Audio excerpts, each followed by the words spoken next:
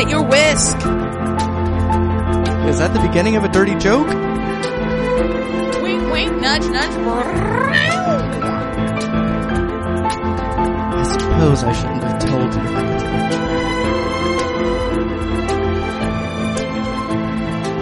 Welcome to Up Yours Downstairs, the podcast that learned a great deal that we never knew before. I'm Kelly Anakin. And I'm Tom Schneider. We are properly married. We weren't really in the first rank in Cincinnati. That's very true. Yeah. I don't think anyone even knew we were there. We weren't ranked at all. No, we weren't. We were not in the society pages. No, we had to like play into the tournament bracket or whatever.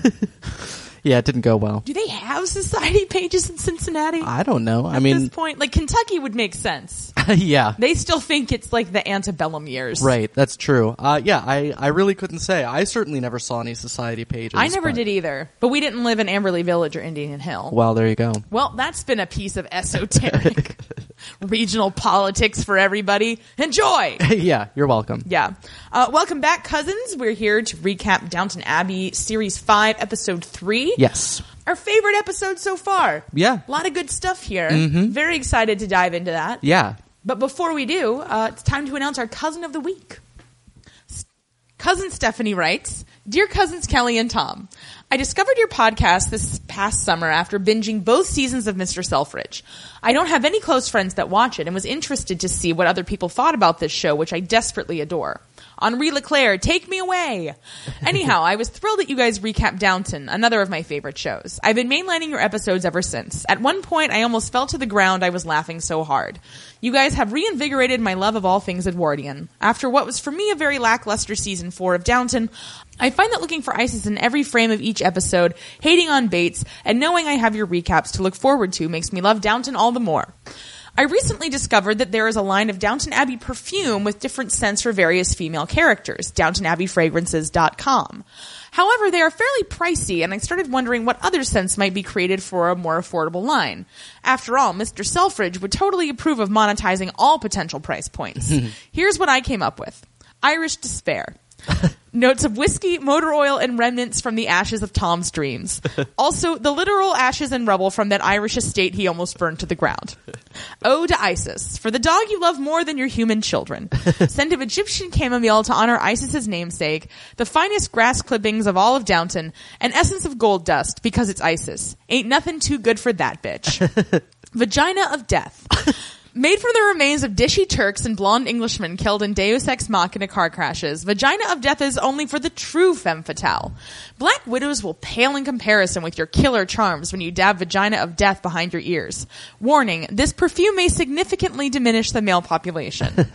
Cheerful Charlie. A whiff of grease paint, water from the seashore, preferably a portion that has been waded in by Jim Carter, and an overwhelming air of tradition and respectability. Mixed with bitterness from a decades-old unrequited love, and you too can recall your music hall days of yore. Unfortunate. Modeled on Edith's unfortunate looks, at least in seasons 1 through 3, and her increasingly disastrous luck in love, Unfortunate is for the girl who just can't win at, well, anything. Think you found the man of your dreams? A dab of Unfortunate and he'll be whisked away by Nazis. Or leave you standing at the altar. Or turn out to be impersonating the man you once loved. There is no situation that Unfortunate cannot make much, much worse. I'd love to hear what Downton fragrances you guys would create. Thank you for all the amazing podcast episodes. Yours and all things Edwardian, Cousin Stephanie. P.S. I too am from Cincinnati originally and wish I had known you guys when I lived there. It would have made the place so much cooler. Well, thank you, Cousin Stephanie. Those are fantastic. Yeah, like those are like legitimate like ad copy. Yeah. Like I would buy all of those. Yeah. More so than the actual perfumes. Mm-hmm. Which look interesting, but they're $75 a bottle. Whoa. Right? And I mean, I liked looking at the website because they have all of like, you know, the top notes and the mid notes and the base notes. Sure. You know, so I can get back into my prestigious Crabtree and Evelyn knowledge base there. Right. But yeah, just like a lot of stuff. Yeah. And I thought it was a missed opportunity because the Dowagers is called aristocratic, but there's no violet notes in it. Right? Yeah. It's like an oriental notes thing with like musk. And like that's fine, but you know, it could have been violets. Yeah. Just saying. Seems better. Mm-hmm. They're pretty. It's her name. What's not to like? What fragrance would you make? I don't know. I was trying to come up with something real quick here. I'd make one called Murder Prison. That's pretty good. It would be, the scent of cigarette smoke and the mess hall and just brooding. It could be called Shanked. Shanked by Bates. Yeah, well, cousins, if you have any suggestions, you can let us know. You can tweet or send a carrier pigeon. We're at 5 Maggie Smiths. That's at 5, the number 5, Maggie Smiths. On Facebook, just search Up Yours Downstairs ! Or you can send us a telegram/email. We're upyoursdownstairs@gmail.com. Yeah, and it's exciting to hear from a newer listener. That's always great. And we've been going just over 3 years now. We passed that this week. Right. Yeah. 100 episodes, 3 years. Yeah. Wow, and, time flies. Yeah, it sure does. And we've got almost all our episodes on iTunes now, but there's some weird problem keeping it at 100 that I haven't figured out yet. And we'll be working to update. Some people have mentioned that it's not updating on Podcatcher and Podkicker and some of the other aggregate sites, so we're going to try to figure that out. Yeah. We do both have full-time jobs, so please bear with us. Yeah, and don't really know what we're doing on that side of things also. either. But we've definitely made some progress, and you can always get to it all through baldmove.com. It's all on there It's now. all on there for sure now. Yeah, so you can check out back episodes, new episodes, all the episodes you can shake a walking stick in. Sure. And on that note, yeah, let's get into it. Let's. So we start off with morning in Liverpool, the most romantic city on earth. Mary and Gilly are in bed. Mary says that she's happy to be there and that it didn't take her long to get used to being in bed with a man. Bow, chicka, bow, bow. Especially a living one. That's generally her preference. Well, we take what we can get sometimes in life. A maid knocks on her door, so Gilly heads into his connecting room before Mary lets the maid in, and then he comes on back. Mary warns him that she can't have any of his breakfast. No, that he can't have any of her breakfast. Right. Yeah, that's what I meant. And he then says that she's worked up quite an appetite, and she does not approve of his vulgar joke. Yeah, didn't he hear what she said about Lady What's-Her-Name's daughter in the last episode? He didn't. He wasn't there. Apparently not, no. So Gilly says he will make a note of that and then eats one of her grapes, which she just told him not to do. Gilly's so basic. Yeah. He is the most basic person and hey, boundaries. She said, don't eat my breakfast, dude. You've got your own breakfast coming. You told me not to toss your salad. Stay away from my breakfast. I assume he said that because every guy says that. Okay. I'm not sure that it came up, but we'll go with that. I'm just trying to play into the whole girls' zeitgeist right now. No, I understand, and I appreciate that. We got to keep relevant. Oh, absolutely. As we discuss Downton Abbey. Listen, we're most relevant with people that would hate this podcast. True. So yeah, he just says that he's noting everything about her because he's going to be living with her for the rest of his life and he wants to get used to it. And somebody sure read an awful lot into this sexual encounter. He did. And he also wants to know, do we really have to go? And she's like, we've been here for a week and nobody's caught us. Let's not push our luck. And Gilly says that it doesn't matter now because they'll be down the aisle soon. And Mary's like, A, no. And B, they're not down the aisle yet. And she's been tarnished once and she won't be tarnished again. And then Gilly's breakfast comes. And so he heads into this room and Mary gives a look. As soon as he is, he hasn't even shut the door. Yeah. And I'm like, you might want to wait on that for a second. He could come back in here. Yeah, but the Gilly experience is not getting 4 stars from Lady Mary. No. The Yelp review, 2 stars at best. Yeah. And I will say, though, I love the duvet cover in this hotel. Oh, well, okay. It's really cute. It's salmon colored. So if you're looking for a premarital affair... the Grand Hotel in Liverpool, if that is a place that still exists. Back at Downton, in the kitchen, Daisy's feeling very confident about her schooling, and she wishes she'd stayed in school longer. Then she sees Mrs. Patmore crying over letters she's reading, but Mrs. Patmore says it's nothing. So probably we're never going to talk about that again. Right. That would be my guess. That seems fair. I agree. Man, Daisy's super psyched about her maths. Oh, man, she loves her maths. Yeah. She loves her maths more than I love anything. Yeah, this is about as happy as she's ever been. Yeah, and she has a farm. Yeah. Upstairs at breakfast, McGee says that Bricker would like to show them the Della Francescas in the National Museum whenever they're next in London. And I'm like, oh, show her the Della Francescas. I bet he wants to. Is that what he calls his balls? Yes. Oh, art scholars. Lord Grantham says that McGee should go because he would like to know if their Della Francesca is any good. I hate him. He is so, like, what do you mean you want to know if it's any good? It's a Della Francesca. You just had an art expert in your house. You could have asked him then. Yeah. Like, does he mean in comparison with other Della Francescas? Do you mean in the pantheon of art up to the present day? Like, what are you trying to say? He wants to know when next he loses their fortune, how much can they get for it? That's probably true. Yeah. Edith asks why McGee is at breakfast, which I had wondered myself. But she apparently has a meeting to organize the church flowers rota that has gotten messed up. So, yeah. What's a rota? It's a roster list, like a carpool situation. Okay. So different, like, members of the parish are supposed. Do they call them parishes? Yes. Yeah.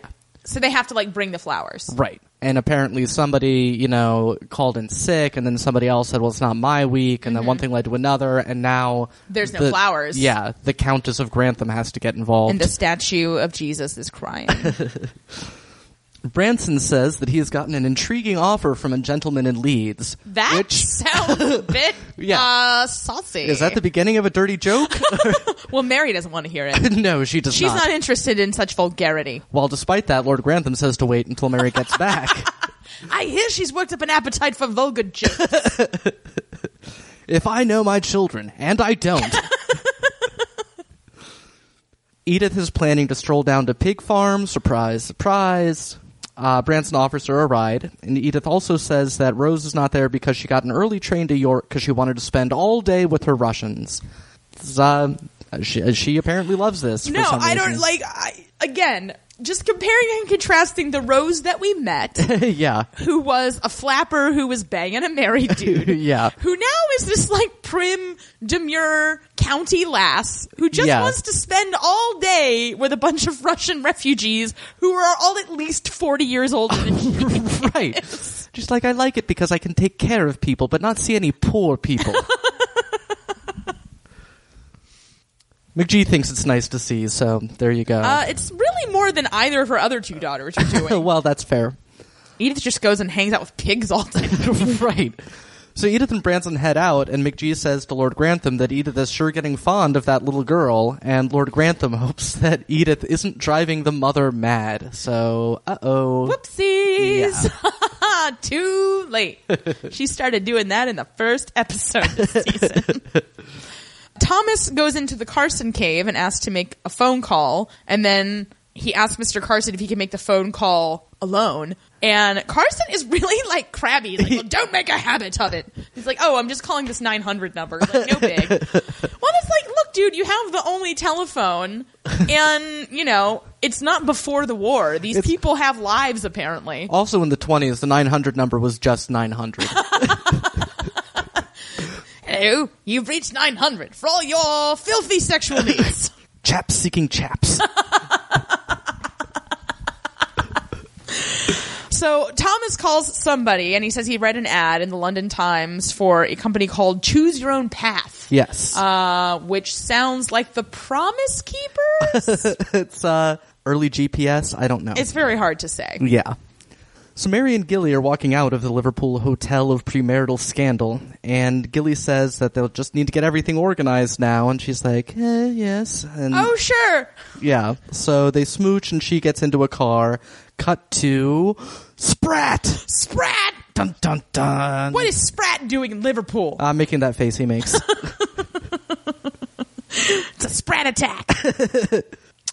So back at the Dower house, Isabel is sitting with the Dowager, who asks after her aging Romeo. And Isabel says that she hasn't heard anything since their gallivant in the gardens, and she claims that she is not disappointed by this, but she seems a little bummed. She does. She asks why Spratt wasn't there to open the door, and the Dowager says Spratt's in Liverpool to walk his niece down the aisle at her wedding. Yeah. Isabel says it's unlikely for him to have a private life, which is a weird thing for Isabel to say. It is. Champion of the downtrodden Isabel Crawley. Right, who didn't even want to have a servant. I guess maybe she's like trying on being, a big muckety muck in the county. Oh, yeah. And trying to get her overbite on. Yeah. And then the Dowager adds that it's inconvenient when not on their days off. Right. Isabel says servants are humans. Oh, yeah. And that's when the Dowager says preferably only on their day off. She laughs at her own joke and then rings a bell for Spratt's understudy or whatever. Yeah, whoever's... Or I guess Mrs. What's her name? I assume there's a good reason for it, but I just imagine that anytime Spratt's gone, she just keeps ringing that bell and nothing happens. Tinkerbell just like lives or something. No, an angel gets its wings. Right, there you go. So the Dowager Countess giving angels their wings since 1874. Danker is her cook / maid or I whatever guess it she is. Yeah. She's the maid. Right. Does she even have a cook anymore? I don't know, man. Man, Dowager, get your shit together. We want to know what the deal is with your staff. Yeah. Fill us in. In the Carson cave, Officer Bummer is there. A policeman says that there's a witness who is a young woman who swears she heard Green say, quote, "Why have you come?" just before he died, but did not see who he was talking to. Well, what a useful witness. Yeah. You're super useful. Maybe you should have just kept your witness mouth shut. Agreed. Yeah, like in the movie Witness. Yeah, go raise a barn. Yeah, and Green told Gilly's other servants that he had been in a quarrel at Downton, which Carson is very surprised to hear. He says that Green was in high spirits. Too high, if you ask me. Oh, you. In the library, everyone's taking tea, and McGee tells Mary that Isabel was asking about her travels. Edith snarkily asks where Mary's sketches are. Mary rolls her eyes, like, that was obviously a lie. Right. Everyone else is fine with it. Why can't you get the program? Branson then announces that this Leeds guy wants to build 50 houses on Pip's Corner. Yeah. Which was all donated by an ex-con. Branson says it's a good offer, but Lord Grantham says he won't have 50 ugly houses on his field. I'm like, you don't know that they're ugly. You haven't seen any blueprints or anything. He can tell. The kids come in, and exciting news. George is in a sweater vest with a wee tie and not a sailor suit for a change. True. But Sibby is adorable. She is. That child actress is the best. Yeah. Well, because I don't know if she thinks that Hugh Bonneville is her actual, what does she call him? Donk? Yeah. But every time she sees him, she just loses her shit. Yeah. And she's got an adorable little teddy bear. Yes, she does. It's fantastic. Yeah. And Edith is sad, we say redundantly. Right. She's like, oh, my child only gets that excited about pigs. And I can't tell anyone that she's my child. They're not even my pigs. Poor Edith. Yeah. Carson tells Hughes about Officer Bummer's visit. She says she doesn't remember anything. Even though she obviously does. Right. Dramatic irony. In the hall, Molesley tells Carson that there's a call for Mr. Barrow, and Carson is like, well, why don't you tell him now that you're first footman? What is going on with this? Is he going through the change? God, man, come on. You have a, nice life. Yeah. He cannot stand Molesley and never could look, Molesley's got his issues, but, you gotta, you know what? We don't live with Molesley 24/7. That's true. Actually, Molesley reminds me of, I think his name was Dr. Romano on ER. Okay. Who is played by Paul McCrane, who plays a really adorable character in the movie Fame. Okay. Starring Irene Cara. I'll spare you the soundtrack. Well, we'll see about that. Tom, sometimes I wonder where I've been, who I am. Do I fit in? You tell me.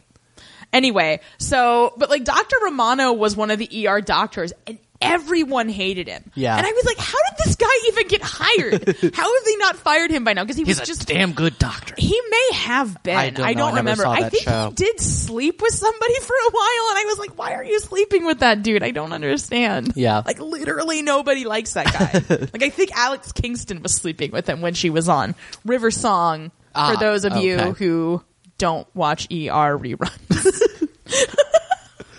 Yeah, I never watched it. Even when I lived with people who watched it every week. I watched would it not. every week. I Yeah. would come home from rehearsal for plays in high school, and like for some reason my mom like always would make chicken, like oven baked fried chicken on Thursday nights, and I would come home and I would eat that. I would watch ER, and I felt very adult. Well, that's good. Mm-hmm.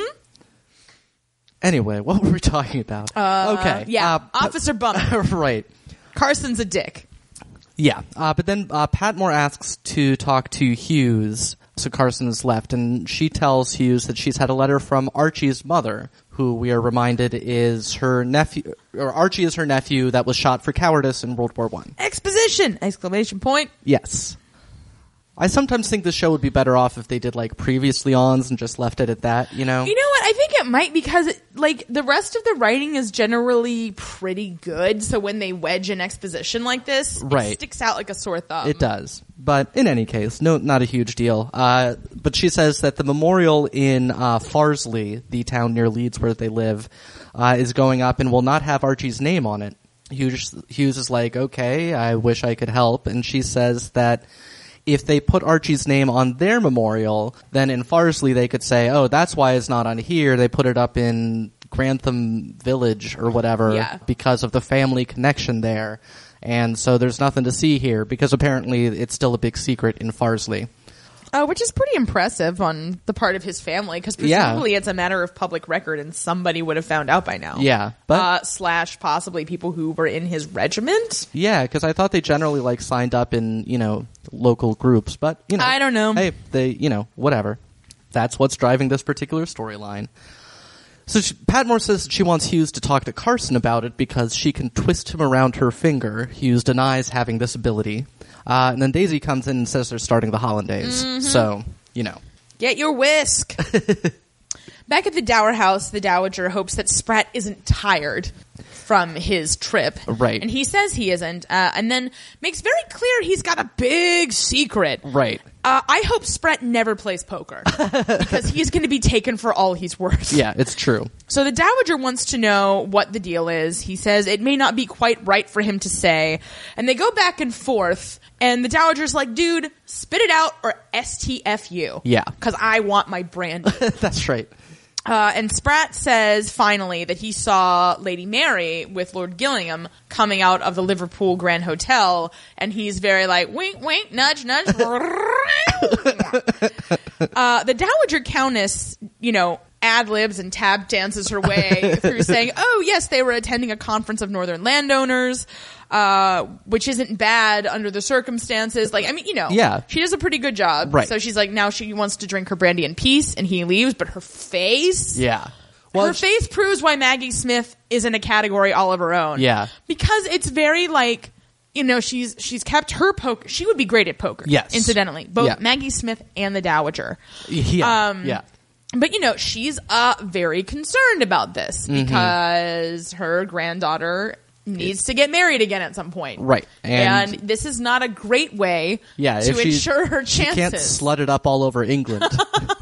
I mean, Italy's one thing. Right. Exactly. You can slut it up in Italy all the ding-dong day. I know. Isn't that what Eat, Pray, Love is about? I think so. In Hughes's room, she tells Anna about the whole Officer Bummer situation, and Anna says that they'll say that he could have been in London, Well, but Bates. right, that Bates, Not Officer Bummer. who probably was. Yeah. Hughes says that even if he was in London, that doesn't mean he did it, but then claims not to have any reason to think that he was there. Honestly, at this point, I feel like I need a flow chart to remember who knows what about this situation. And we Right. discuss it. Like, Baxter knows something. Right. Mrs. Hughes and Mary, I think, know the most. Yeah, because they found that ticket. Well, and Bates, coerced Mrs. Hughes into telling him some stuff.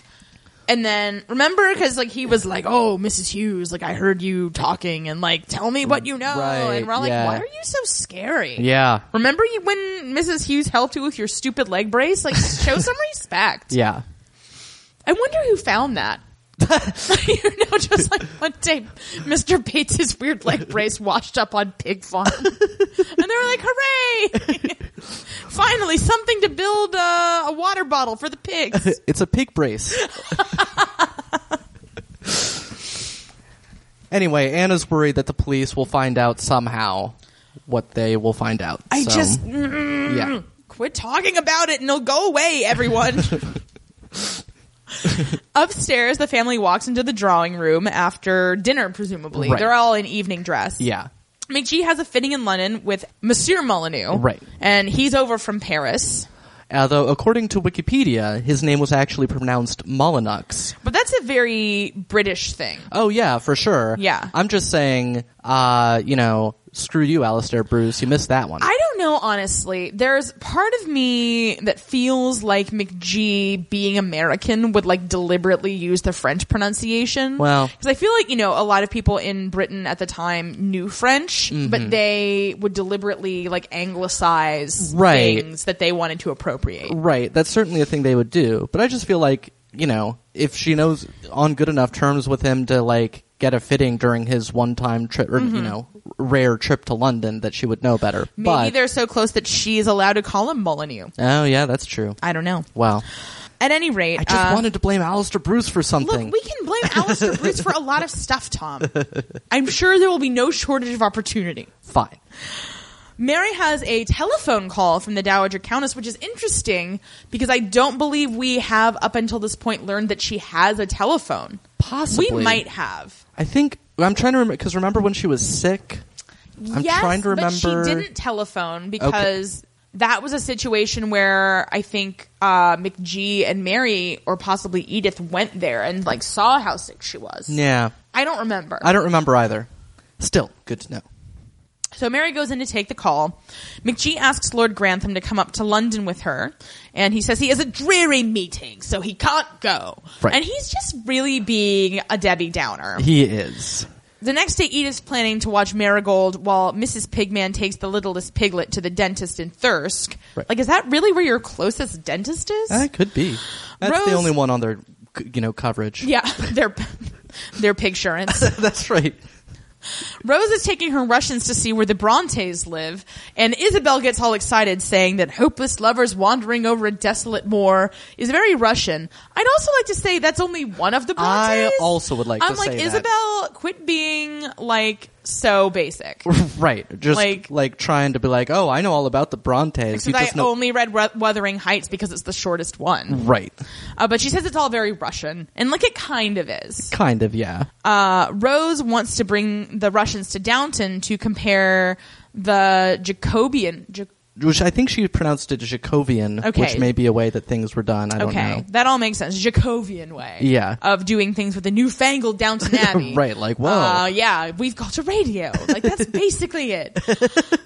McGee is worried that the Russians will be unhappy when they sort of see all this stuff. And nice then Rose things. says they like to be nostalgic. So Lord Grantham actually says they have some Russian things from a trip his mother and father took to Russia in 1874.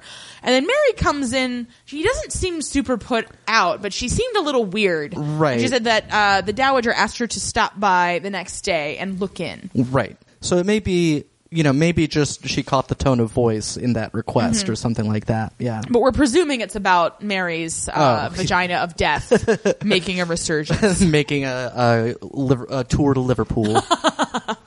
Well, now it is time for the first of our two recurring segments, Tom Repeats History, with our resident royal raconteur, Tom. Welcome, Tom. Thank you. Applause. Yeah, we really ought to start having a small audience for this. That'd be fun. Yeah, we'll see what we can do. Yeah, that sounds really hard. Moving on. Yeah, and we'd have to like keep our house clean all the time. Ugh. Yeah, right? Forget it. Yeah.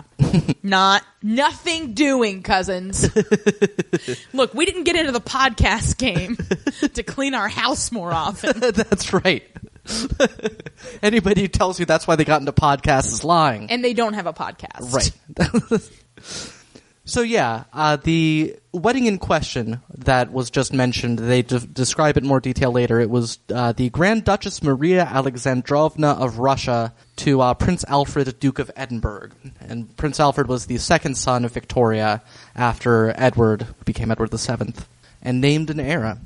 So I just looked into it a little bit just because I thought it was nice to look into some history that was not in the 20s. And I just found it interesting, the tangled and stupid life of the royals in the late 19th century. So Maria was born in 1853, and then in 1871 in Denmark was introduced to Alfred, and she was introduced by her sister-in-law, who was Maria Feodorovna, formerly Dagmar of Denmark. Oh, Jesus. Yeah. Dagmar. Yeah. She was only in like the kind of petty Danish nobility, but made It sounds like something out of Beowulf. Right, it does. And yet she managed to get into the Russian royal family and change her name to Maria Feodorovna. Which is much better. Yeah. I bet she was relieved. I bet she was too. And they were also introduced by his sister-in-law, Alexandra of Denmark, a.k.a. Princess, later Queen Alex, Edward's wife. So they married in 1874, as discussed, in St. Petersburg, but the marriage really did not go well.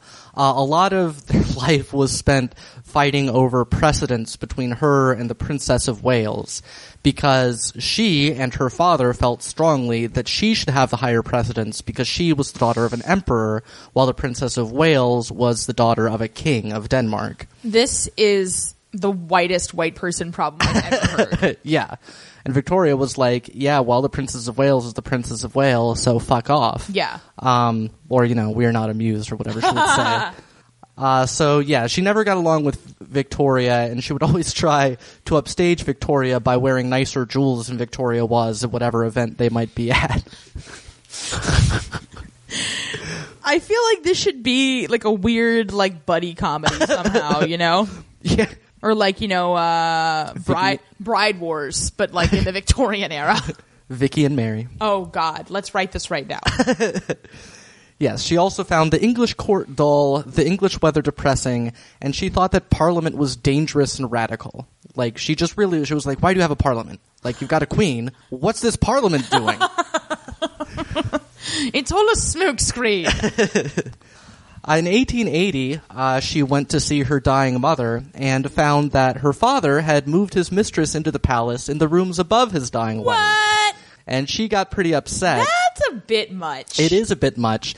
And everyone else in the Tsar's family had already gotten pissed off at him for the way he was behaving. And she had been the only, one willing to still turn a blind eye, but now she also got mad. Yeah. And so first he just fled town to go to some military review to not have to face her.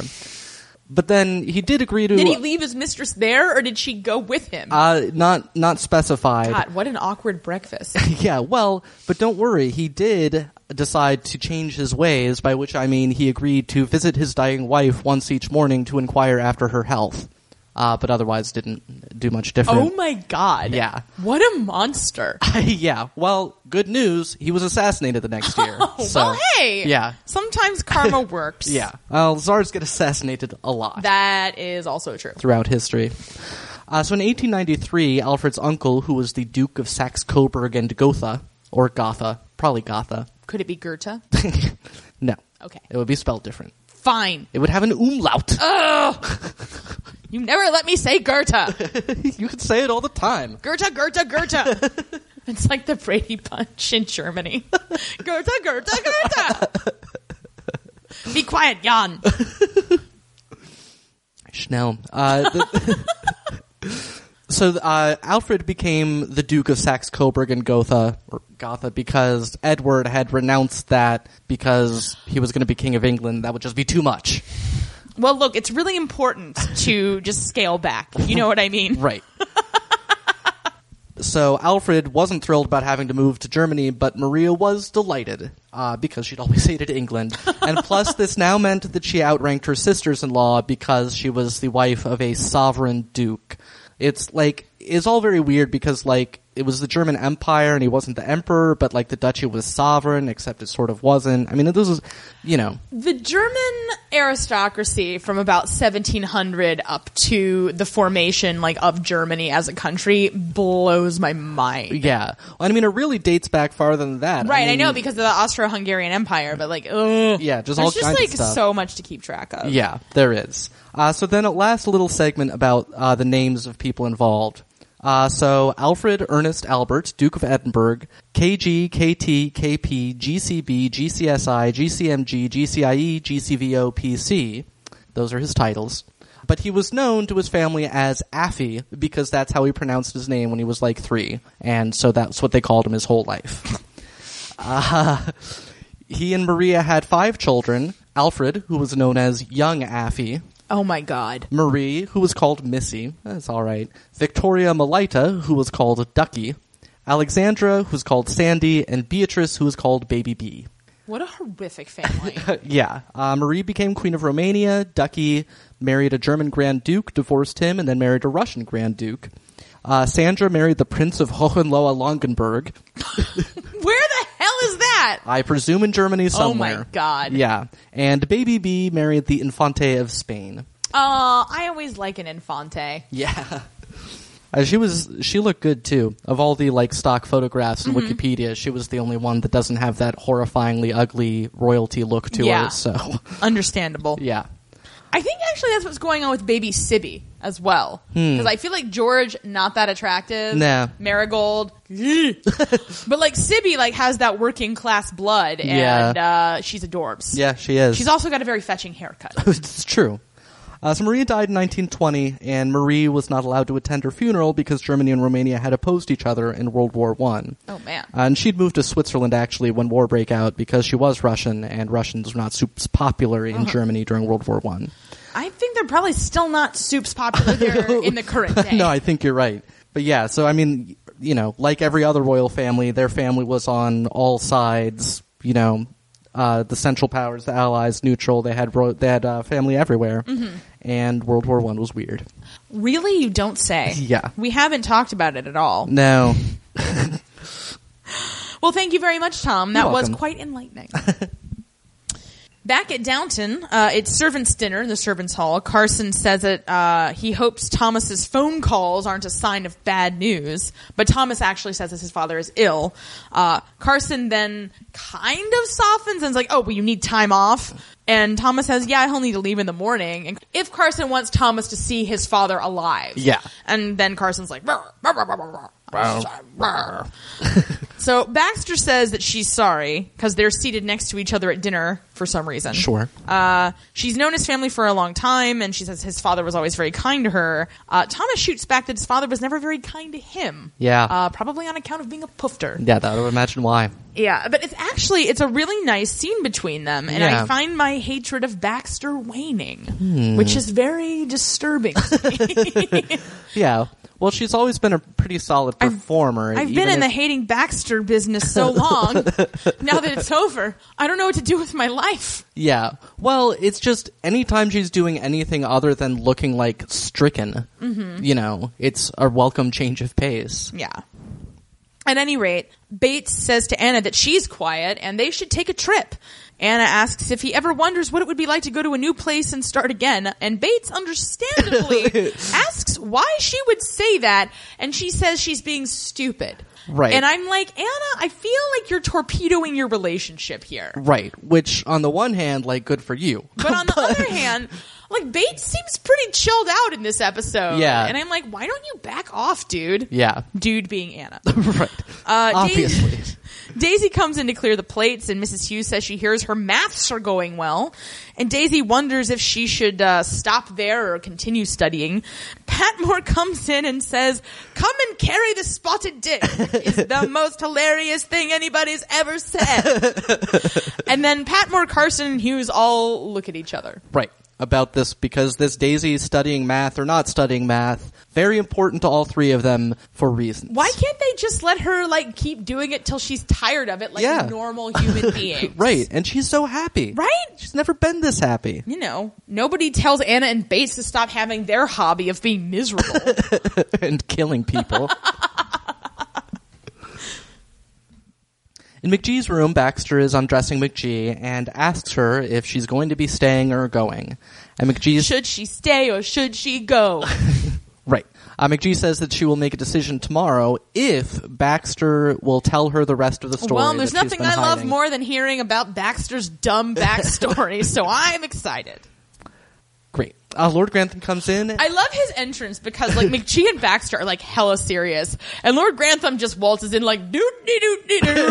I don't know anything that happens ever. Well, nothing interesting can be happening in here. Not with all these women and my boring ass wife.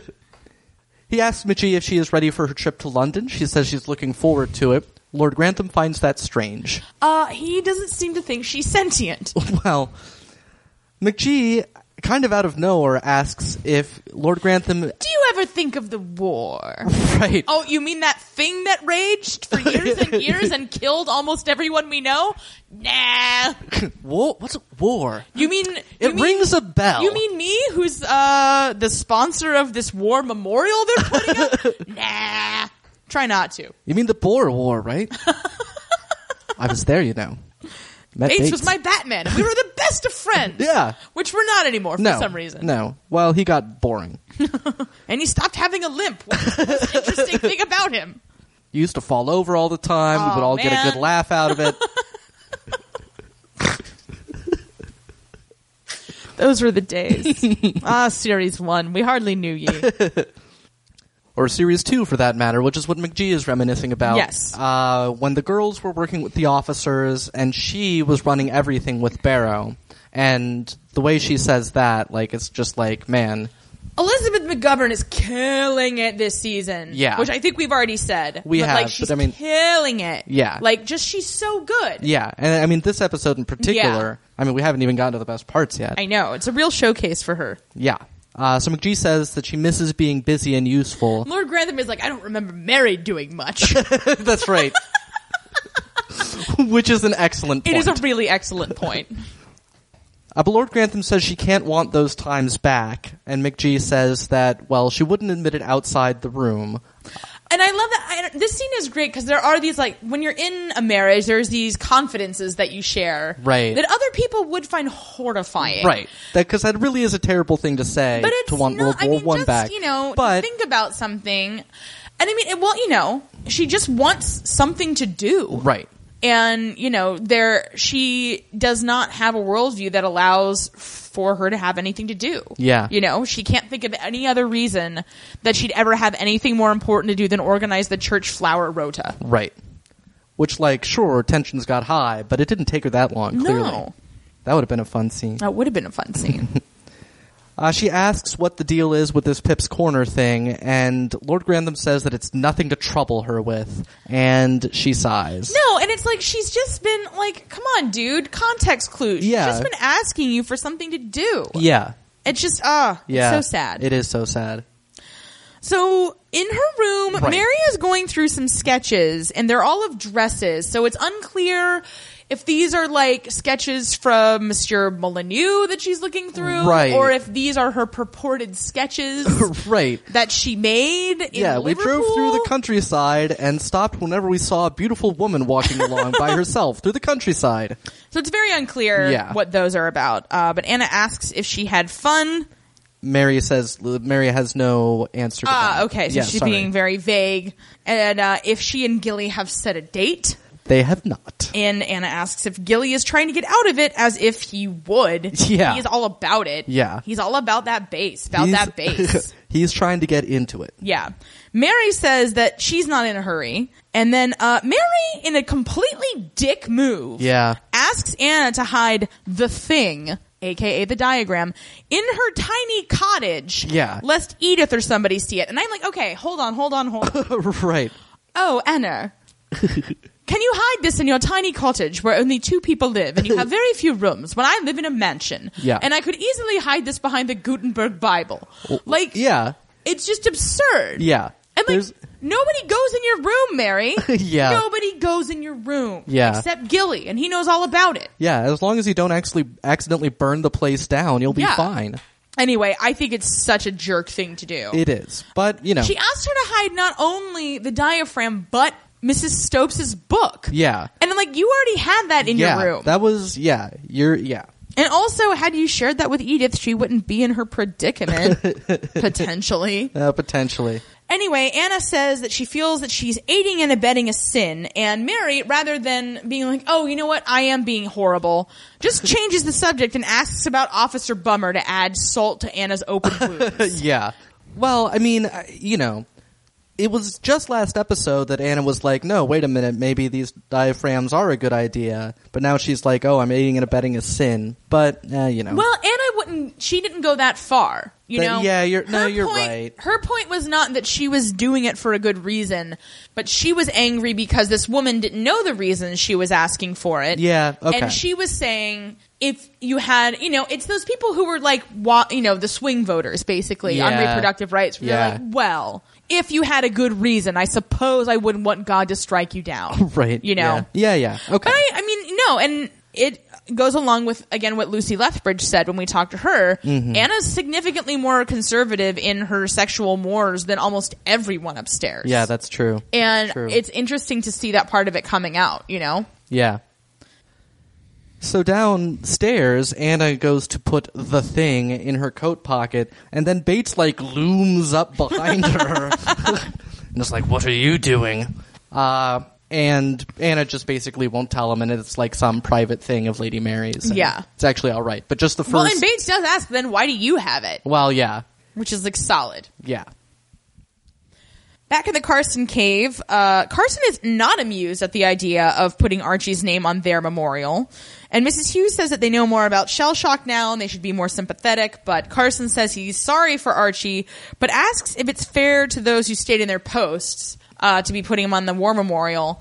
I'm thinking, too, about, you know, we've been talking a lot about how anachronistically progressive everybody on the series is, but here's what I think. Mm-hmm. I mean, I think even now there are plenty of people who are really progressive about, like, a certain thing. Yeah. Compared to their peer, you know, their peer or their coworker group.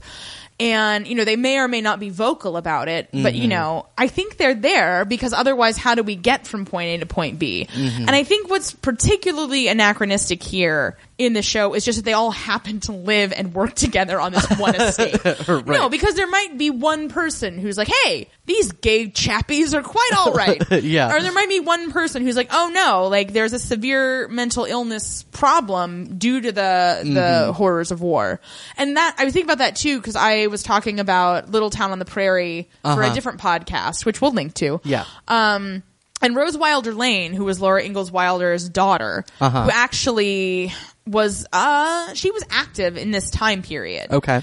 She diagnosed herself with mental illness before anybody had really thought of it. You know what I mean? Like, she knew she was depressed and that there was a problem, but there was no real outlet for her to be diagnosed, you know, because the stigma was so huge. But I mean, people aren't stupid. Yeah. And they can see where things are going, even if they don't have the vocabulary or the support for them. So anyway, which is all to say, I think, like, yes and no. You know, like, I think that these people are, they're portrayed to be way more progressive than they would be as a whole. Right. But I can't think that at this time, when there was so much rapid social change, that even if people didn't approve, they didn't extrapolate some of these things, you know? Yeah. Anyway, no, these are my thoughts. That all makes sense. Yeah, and that's, I mean, because that's what it's, I mean, it's always been like any individual thing feels defensible. It's just. Yeah, that, all taken together. Right. That they'd all be, you know, I'm okay, you're okay. You know, oh God, what's that thing, that Marlo Thomas did? It was like that kid songs. Yeah. About like the little boy with the doll and yeah, that thing. Yeah, all I can think is like everybody poops, but I know that's not it. I should think not. I feel like I know. I just like there was like a parody of it recently called like It's Okay to Do Stuff. But you know, that was all like really important at the time. Well, I understand. Yeah, they are. I feel like they are all in a very like 1970s liberalism, which makes a lot of sense given Baron Julian's age. Yeah. You know what I mean? Yeah. I feel like he stopped paying attention to liberals like in 1978. Right. He was like, oh, this is just a bridge too far. Well, like when was Thatcher elected, you know? Like it was like the early 80s. Yeah, because it was it was right around Reagan. Right, so whenever that was. Yeah. At any rate, Carson says he thinks that adding Archie's name to the Downton Memorial, which I think is kind of stupid. Like, I get where Mrs. Hughes is coming from, but it's like there's no reason. Right. Like, the family connection is that his... That's the thing that's the most unbelievable about this, is that the family would be like, oh, our cook's coward nephew wants to be included. So he thinks it would trivialize the sacrifice of the men who didn't desert, and Mrs. Hughes leaves. Yeah. She is very put out. Yeah. Mosley is packing McGee's things into the car for a trip to London, and then Baxter walks up and tells him about McGee's ultimatum. So Mosley asks what she's going to do, and Baxter says that she might tell her story, but that she wants it buried afterwards, never spoken of again. Yeah, because you totally get to decide that. Under penalty of torture. So Mosley says to tell McGee that and make that her condition. Because if McGee can make conditions, so can Baxter. I'm like, that's not no, that's what not social how, class no, system not at all. That's Mosley. or employer employee. Somebody sold you a bill of goods, Mosley. Yeah, it was that hair dye thing. McGee comes along and gets in the car. Back in the kitchen, Mrs. Patmore asks Mrs. Hughes if Carson will relent with regard to Archie being on the memorial. Mrs. Hughes says no, just as Carson comes in and sees that Patmore is heard. And then Carson says that the committee would never have allowed it. He doesn't want her to think that he is unsympathetic. Mrs. Patmore says, sympathy butters no parsnips, and heads out before she starts crying, which is that a thing? Is that a thing that people say? I think it's just that she needed to butter some parsnips at that moment. I mean, I think. Daisy asks what's the matter, and Mrs. Hughes just vaguely says that she's had bad news, and then Daisy asks Carson if he would mind if she sits for an examination. Carson says that's for Mrs. Patmore or Mrs. Hughes to decide, since she reports to them. But Daisy wants Carson's opinion. I don't know why, since he's been a giant turd blossom this entire series. He says he's not convinced it's necessary for her in her station in life. Mosley then comes in and says Officer Bummer is back. And then Mrs. Hughes tells Daisy that she should go as far in life as God and luck allow. And don't go to Carson with these things. And also, don't forget you have a effing farm. Question. What's more useless? Daisy's maths or Officer Bummer?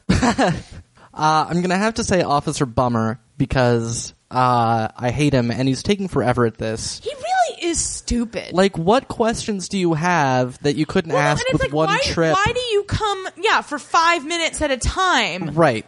Every single time you visit. It's ridiculous. It is ridiculous. So Mary, Lord Grantham, and Isis are walking out front. And apparently Lord Grantham is planning to surprise McGee in London.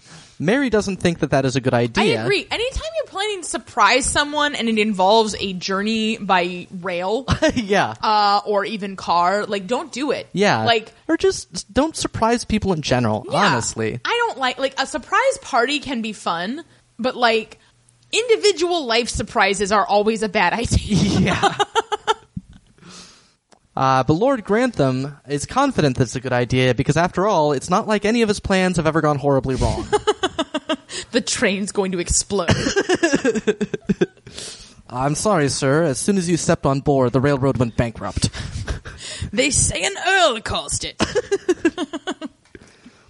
Bates walks up to Lord Grantham, who tells him that his meeting was canceled, so pack him a bag. Down in the Carson cave, Officer Bummer has learned that Green disliked Bates. And Carson is surprised, but says he'll send for Bates to talk about how Mr. Green didn't like him. Right. Fantastic. This is great. I love this storyline so very much. In case you can't tell, I was being sarcastic. We pledged to be more positive this episode. We did pledge to be more positive this episode, and it's been work. But look, we can't sign off on Murder Prison. Yeah, Murder Prison is above the law. Yeah, or below it, or whatever. I don't know how you would describe it. Below contempt. Ooh, good call. Spratt shows Mary into the Dower house and asks if she enjoyed her stay in Liverpool. Mary's eyebrows rise rather remarkably, but then the Dowager walks in and says that Mary found it interesting. Now go get us some tea, Spratt. Yeah. So cut to them seated, and Mary says that she knows it's shocking to the Dowager's generation. And the Dowager says, shut your mouth. It is shocking to most people now. Don't just call me old and think you can get away with it. She asks if there will be an unwanted epilogue. Which, how could you possibly know a day after? Although maybe the Dowager has read Marie Stopes' Married Love herself. or at least read of it. Yeah. And knows that such things are, happening nowadays, what with these flappers and telephones everywhere. Novels and such not. Yeah. So when Mary says that there won't be, and the Dowager starts to say that will be a nice change, but then corrects herself and is like, oh, I meant a nice kettle of fish. I missed that. No, That's I know. Really I missed it the first time through, but I was like, oh, wow. Partly just because I happened to be thinking that same thing this time through, regarding Pig Baby. Maripig. Pig-a-gold. Pig-a-gold. That poor child. I know. It seems mean to be so mean to a baby who didn't do anything wrong. Yeah, she really didn't. It's not her fault she keeps being stolen from various families. That's true. God. She's gonna be like the good son. The Dowager asks if there will be a proposal, and Mary says that there already is one. And the Dowager's like, oh, whew, I still don't approve, but that's, definitely changes things. So when are they going to announce? And Mary is like, Little Gilly ain't all it was cracked up to be, is all I'm saying. The Dowager says that, if she had been seduced, she would not let grass grow under her feet. Or his. I forget. His feet. Yeah. But Mary says that she wasn't seduced and asks, couldn't she have gone of her own free will? And the Dowager says, not if she's the daughter of an earl. Which is a pretty solid thing to say. That is. Because that's kind of like what the whole, aristocracy is predicated on. Right. It's predicated on knowing whose baby is whose. Yeah, and also you being property. Right. Spratt comes in with tea, and the Dowager says that they have been talking about Mary's conference. And Mary says, I learned a great deal that I never knew before. So I guess it was just all missionary all the time. Well, I mean, she just... I guess they were only married for a year? I don't remember how long. I mean... Well, because she was having difficulty conceiving. Oh, yeah. And then he died right when the baby was born. Yeah, so yeah. Maybe a couple years. Well, and if she was pregnant for 9 months of that, for the last, 2 to 3 months. Right. You can't do a whole lot. But I mean, when she said she learned a lot that she didn't know, I think she was mainly saying that she learned that Gilly sucks. Yeah. Sexually and otherwise. Yeah, but then Mary and the Dowager trade a series of meaningful looks, both before and after Spratt leaves, that I really enjoyed. I love this scene so much because yes. The Dowager, it doesn't make any sense because my grandmother is in no way sophisticated right. or witty. Yeah. But the relationship between Mary and the Dowager reminds me a lot of my relationship with my grandmother. Yeah. Granted, an entire lifetime after this happened, but when we got engaged, I remember specifically my grandmother being like, don't do anything that you aren't ready for. Meaning don't have kids. Because my grandmother had 12 kids. Yeah. And, right. Whatever her thoughts as a good practicing Catholic woman in the early part of the aughts right. She knows that things are better now. Yeah. In that regard. Yeah. And that you can definitely take better steps. And I think she had to have known, well, I don't know if she knew that we had premarital sex. Right. I hope we're not shocking anyone.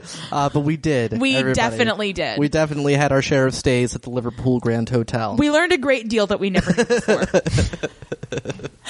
But, I think, in her mind, I think, insofar as she had kind of kept up with the sexual revolution, right. Having been born in the 20s, yeah. that she conceived that people would start having sex when they were engaged. That was as far as she could push it. Right. But I mean, she just, she's a smart cookie. Yeah. Even though she is not as aware of everything that has kind of happened in the last 50 years. Yeah. But I don't know. I really just like seeing things where granddaughters and grandmothers interact because I think it's a very special relationship in most cases. In some cases, it's freaking horrible. Yeah, I have learned from other people. Right. But I was always lucky in that regard. And it's just really cool to see that dynamic play out, especially when you look at Lady Mary, who does not get along with her mother and, doesn't like that she's American and sort of this black mark right. against Mary. Right. And she, Mary's obviously modeled herself on Granny. Yeah. And that's what she's going for. Yeah. And I think there's an undercurrent in this scene where Mary is a bit upset that the dowagers found out about this. Yeah, well, and it's interesting too because I kind of feel like, and I don't remember it clearly enough to make a direct comparison, but I do feel like that the dowager is less, I don't want to say mean exactly, but than she was with Edith. Mm-hmm. That she is more sympathetic to Mary than she was to Edith, even though Edith was like, I mean, she really was going to get married and like no question. But I think it's also that Mary's been married before. Somehow, oh, that's true. That could be a factor. I don't know. Yeah. Well, and it's the dowager's gone through that thing. Right. Well, maybe that's what she meant about that's a nice change. Well, yeah, that's what that's what I thought she meant. Poor Edith. I know. She's like, what? Do we have to steal another round of babies? Anyway, great scene. We loved it. Yes. In London, McGee says that she has accepted Baxter's condition. So Baxter then describes the situation as essentially the plot of Secretary if Mr. Grey had not been a nice person underneath it all. But she got into, a bad idea relationship with a footman named Peter Coyle. And it's like, dude, you're a lady's maid. How are you getting into a relationship with a footman? Nah. But you know what?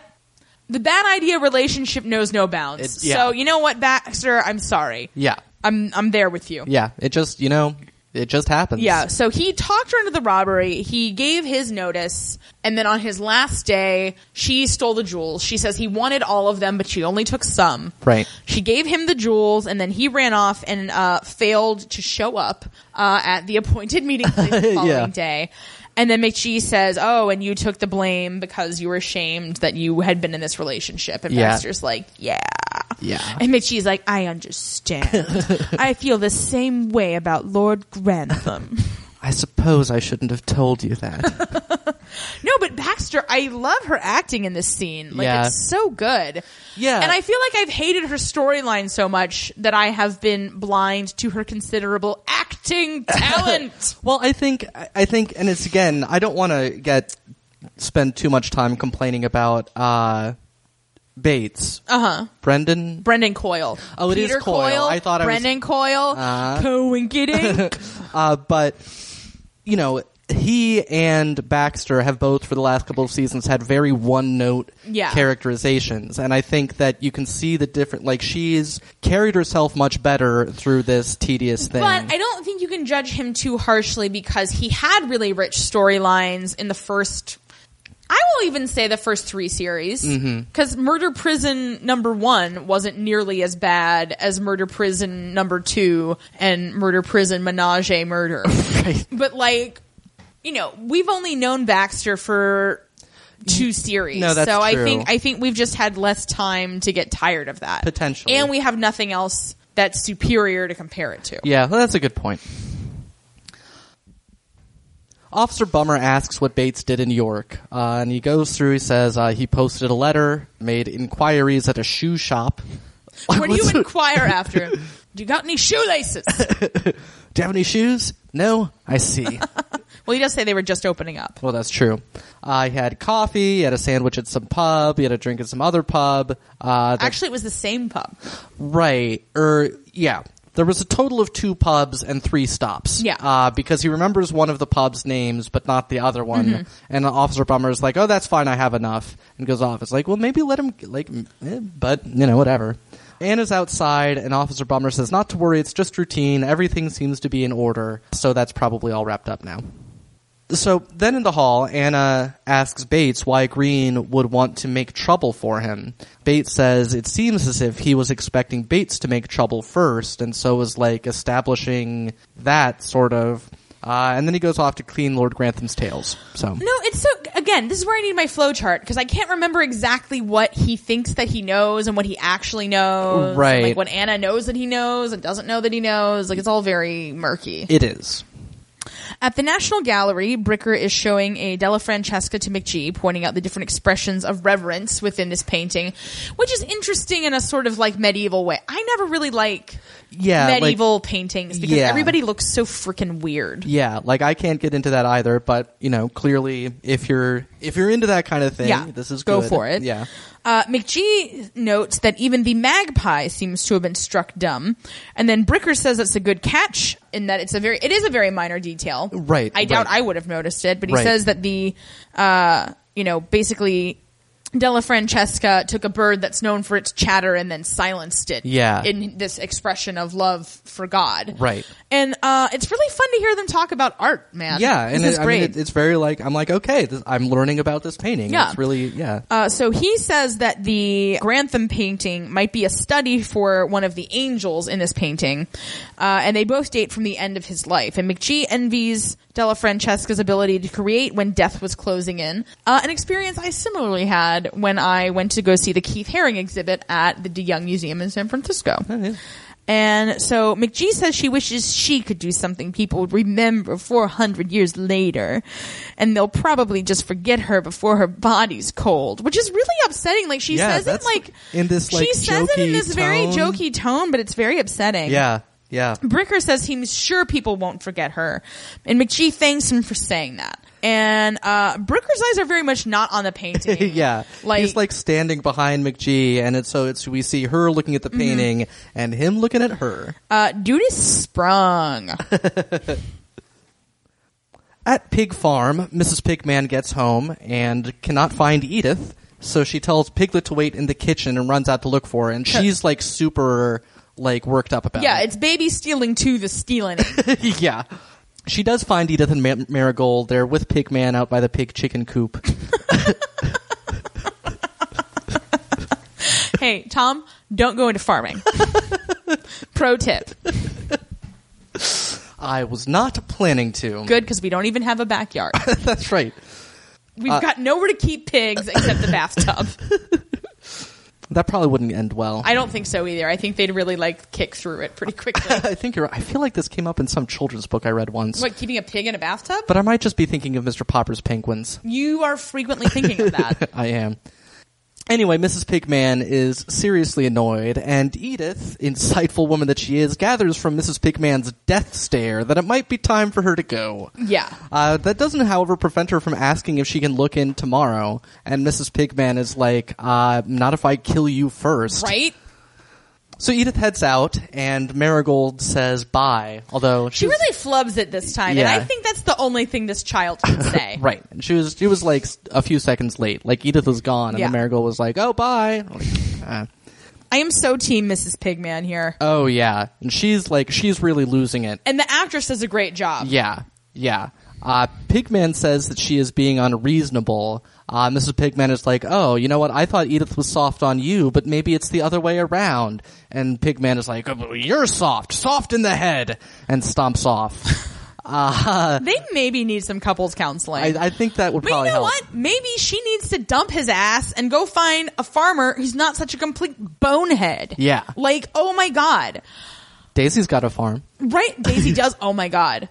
I'm now suddenly like, hey, Daisy and Mrs. Pigman, just go have sisters doing it for themselves, living on that farm. Yeah. Daisy can have her maths. Mrs. Pigman can have all of her piglets and Pigagold.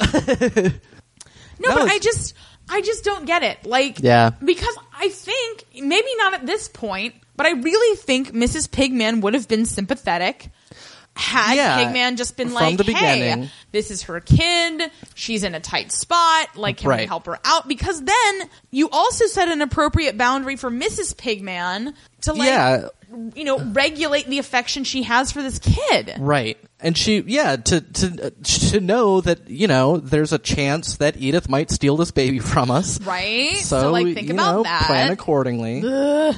Poor Mrs. Pigman. Yeah, she really got the short end of all of this. I really want her to have a win here. I know, baby. And I'm not sure what the win is. No, I know. Maybe it's just punching the pigman. That farm is huge, though. Yeah. When she was running, I don't quite understand the architecture. Because I think, it's surrounded by this big stone wall. Mm-hmm. But I wasn't clear on how big their house actually is. Right. Yeah, agreed. I mean, they fit, 4 piglets in there, so. That's true. Yeah. Where were the other piglets? Yeah. Did they leave them in thirst?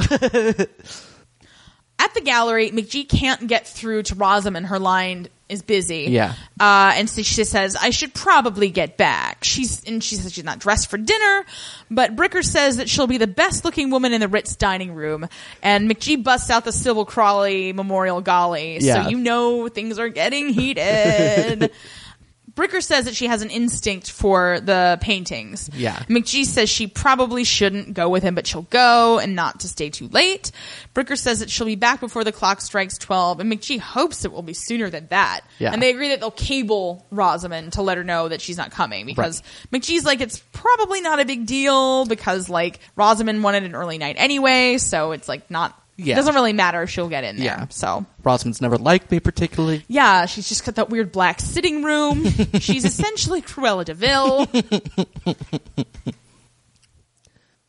In Hughes's parlor, Mary talks with Hughes about this whole thing, says that it may not be over, Bates's alibis, that the alibis Bates provided in York still leave him enough time to have made it to London. I guess that's true, but Mary says, well, they'll still have to prove it, and Hughes agrees. They both seem as tired of this as we do. Yeah. At this point. Yeah.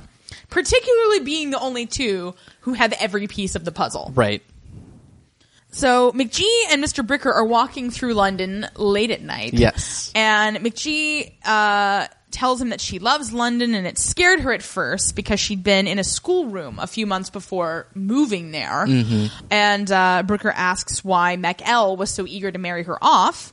And McGee says that they weren't a big deal in Cincinnati, let alone New York, which is where they had moved after her father came into his textile money. Right. And she specifically says that they were Jewish and their money was new. She says that they were very rich and she was very pretty, which she can admit now that she's an old lady. Yeah. McGee is so cute in this scene. I want to die. Yeah, we're both dying. Oh my God. It's so great. Well, because when has she ever had a scene by herself that wasn't with her shit family? And so then she talks about being in London where all the other girls knew exactly what to do. They knew how to behave and how to flirt. And Bricker says that she was probably prettier than all of them and more original and more real. And McGee does laugh and says she got a lot of names on her dance cards. And then she apologizes. And this breaks my heart for talking about herself. Yeah. Because, I mean, if you think about it, you know, Mary and Edith have always been dicks to her. Yeah. The only daughter that really liked her, you know, the only one who thought she was such a nice person, is dead. Yeah. And her husband, I think, you know, they were in a marriage of convenience, which did deepen and soften somewhat, but there is still this like element where he doesn't respect her and he doesn't want to hear about her life before. Yeah. You know, we heard that when he, you know, accused her of being American in the last episode. Right. Yeah.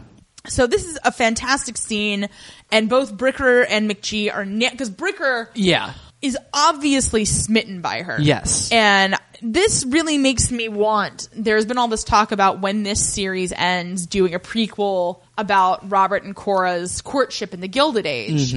And this is literally the first time I have had any interest in that whatsoever. Yeah. Like, if they can find somebody who's as charming in the Cora role, and most importantly, if they make the primary focus her story and her family. Right. Because we already know all about Robert and his family. Yeah. Yeah. Like, I would be interested in that. Anyway, so she's apologized for talking about herself. Yeah. Bricker says he's very interested in what she has to say, but McGee says they better stop because they're nearly back at Rosamund's. Bricker basically begs her if they can just keep walking, and McGee says she's very lightheaded. It's more like her daughters to be out on the town. Yeah. Bricker says he's really enjoyed himself and wonders if they can do it again. And McGee says that she doubts it, but she hears the offer as a compliment, and it's just so great. It's so great. And it is just somebody paying attention to her and being just super nice, and she just but she's still, you know, too Victorian to entertain it in any other because, you know, if she was a little younger and had been more into the Edwardian affair having practices, she might have encouraged this a bit more. But I just, you know, it never felt to me, even the first time through, like this was really going to go anywhere too far. Well, I mean, she knows what her role in life is. Yeah. Despite the fact that it's obviously broken her spirit. Yeah. But I mean, you know, she takes her, I think, you know, her ethics and her morality as the Countess of Grantham very seriously. If for no other reason than not to give the Dowager any ammunition against her. Or pretty much the rest of her family. So, McGee walks into Grantham House in a very happy mood, calling for Rosamond, and sort of, apologizing. But then she sees Lord Grantham sitting there, alone on a couch. And she says she's so surprised to see him. And she's very genuinely delighted happy to see him. Mm-hmm. He says he'd reserved a table at Claridge's, and McGee apologizes again, asks if they should call them, and he says, no, I already called when I got Bricker's telegram. She asked after Rosamond. He says that she is upstairs. She gave Lord Grantham McGee's dinner and then went to bed. Conveniently not requiring that actress to be in this episode. Yes. Well, and I mean, she certainly saw which way the wind was blowing and had no reason to want to be part of this conversation. So McGee again apologizes. Lord Grantham is still annoyed. And McGee says, wait a minute, I didn't do anything wrong here. And Lord Grantham says that he disagrees, that he came all this way to London only to find his wife dining with another man. And McGee says, well, he just wanted to discuss the pictures with me. Is that so hard to believe? And he's like, oh, an art expert would want to hear your ideas about the pictures? It is so mean. Yeah. It is one of the meanest things I've ever seen. And, I've watched Deadwood a lot. Yeah. No, it's super just like... It's so condescending and insulting. Yeah. And they both play the shit out of it. Again, these are just really great scenes. They are. And, Hugh Bonneville is so great in this role. Yeah. Really, really great. Yeah. I think we spend a lot of time hating on his character. Right. But, that should in no way diminish how great Hugh Bonneville is, because he is so angry and hurt, and he's never thought of... You can see that he has never, ever thought of McGee as anything other than an extension of himself. Right. And as somebody who should have an internal or external life. Yeah. Well, because then, so after he says that, McGee, freezes up and is like, well, I'm going to bed, and goes off. And then Lord Grantham, because this again with Hugh Bonneville, he has another drink and he's just got this, still angry but, confused look on his face. No, because it's he knows something went wrong, but he can't figure out what she did to make it go wrong. Right. Yeah. He's like, well, it was nothing I did. Right. Yeah. Well, no, he's he feels guilty, but he hasn't yet figured out that he has any reason to feel. He's like, I feel guilty, but that can't be right. What's going on here? He's like, I'm great. Yeah. Yeah, so that's all going on. Yes. In the library back at Downton, Branson asks Mary if Edith seems distracted to her, and she says, I'm not sure I'd notice. Because Mary is such a bitch. I really am enjoying the return of Mary the bitch. Yeah. Honestly, come on. It's great. I mean, obviously I am. Oh, yeah. And then Mary says that Branson also often seems like he's thinking of something else. And then Branson says it's hard to know what to do when you feel you might hurt people. And Mary's like, yeah, so don't do anything, dipshit. Don't listen to Cumberbatch. You saw what happened to Dan Stevens. Branson asks if she's referring to Gilly. So she wasn't actually talking about him and what he might do. Wow, great how everybody's just turning the conversation back to themselves. That's healthy. That it is. Anyway, Mary says that she's not sure because he says it seemed like maybe she had settled on Gilly, and she says that she's now unsettled. Yeah. Branson asks what Gilly's done wrong, and she says that he hasn't done anything particularly, but they'd never spent time together until recently. And she basically realized how boring he is. Yeah. It's pretty much what it comes down to. And Mary says that Gilly's nice, but she thinks she's been clouded by, and then Branson chimes in saying, by what Eleanor Glynn likes to write about in her novels. Wink, wink, nudge, nudge. Yeah. And Mary says that she's got over it now, and Branson says he won't ask how she did that. Yeah. But Branson says that he'll back her up with whatever she wants to do about Gilly if she backs him up. And then he asks if she means the homely liberal or moving to America. And he says either one, but she says she's not keen on either option. Neither are we. Right. Branson says, if you love me, you'll support me. And then Mary says, then I suppose I'll have to. Yeah. Which is very sweet. The relationship between these two is really fantastic. Yeah. One is just, that they can talk about the fact that she, banged Gilly, and they talk around it, but they're not. They have a genuine affection for each other, Yeah. And that brings us to our next recurring segment, Fashion Backwards, with our own erotic egghead, Kelly. Yes. So, Branson mentions the novels of Eleanor Glynn, and that sounded extremely familiar to me, and I couldn't quite figure out why. But it turns out that she was essentially the E.L. James of post-war Great Britain. Actually, honestly, Victorian and Edwardian. Yeah. So we know her because Joanna Lumley plays her in one of our favorite movies, The Cat's Meow. Yes. So she is on William Randolph Hearst's yacht the night that Tom Ince is killed. Right. And it's all very dramatic. And Yes. if you haven't seen that movie, watch it immediately. Yeah, absolutely. Eddie Izzard is in it. Kirsten Dunst is Marion Davies. It's fantastic. Carrie Elwes. Edward Herman. Yeah. Oh, man. Oh, Edward Herman. Yeah. May he rest in peace. It's phenomenal. It is. It's a really great movie. So Eleanor Glyn wrote these romantic novels, which sometimes veered into erotica, basically, and kind of scandalized the populace. She also came up with the, when you say, let's do it, as in let's have sex, she invented that. Wow. That is what she did. So, hey, pretty fantastic. That's impressive. And so obviously, what she wrote, by today's standards, you're like, oh, this is nothing. But for her, was just very scandalous for society. But I mean, Right. people loved it. Oh, yeah. People love sex. Yeah, honestly, I'm not sure that they're any more scandalous than 50 Shades of Grey actually is. Yeah, probably true. But she was born on Jersey in the Channel Islands. She was born Eleanor Sutherland in 1864. And she was the younger daughter of a Douglas Sutherland, and he was a civil engineer. Ooh. Which you almost were once. I majored in it was for a year. Related to the Lords, I think it's pronounced Duffus, but I want to call them Doofus. So he was Let's related do to the Doofuses through his wife, Eleanor Saunders. And that family had settled in Canada. And so Eleanor's father died shortly after her birth. So her mother just took her back to Guelph in Ontario, and she had a sister named Lucy who grew up actually to be Lady Duff Gordon, who is the fashion designer Lucille, who we've covered on this segment in the past. Wow. So then when Eleanor Glyn was 8 years old, she returned to the island of Jersey with her family because her mother remarried and they went back. So then Eleanor didn't have a dowry. I mean, she wasn't part of a particularly aristocratic family. They had some connections, but they would have been the poor relations you hear about so often in literature. Yeah, yeah. So she married a guy named Clayton Lewis Glyn, who was a wealthy but very cheapo barrister, but he also owned some land in Essex. And he was descended from Sir Richard Carr Glyn, who was the Lord Mayor of London back in the 18th century. And the marriage was not very good. Yeah. They were fundamentally incompatible, although they do have two daughters together, Margot and Juliet.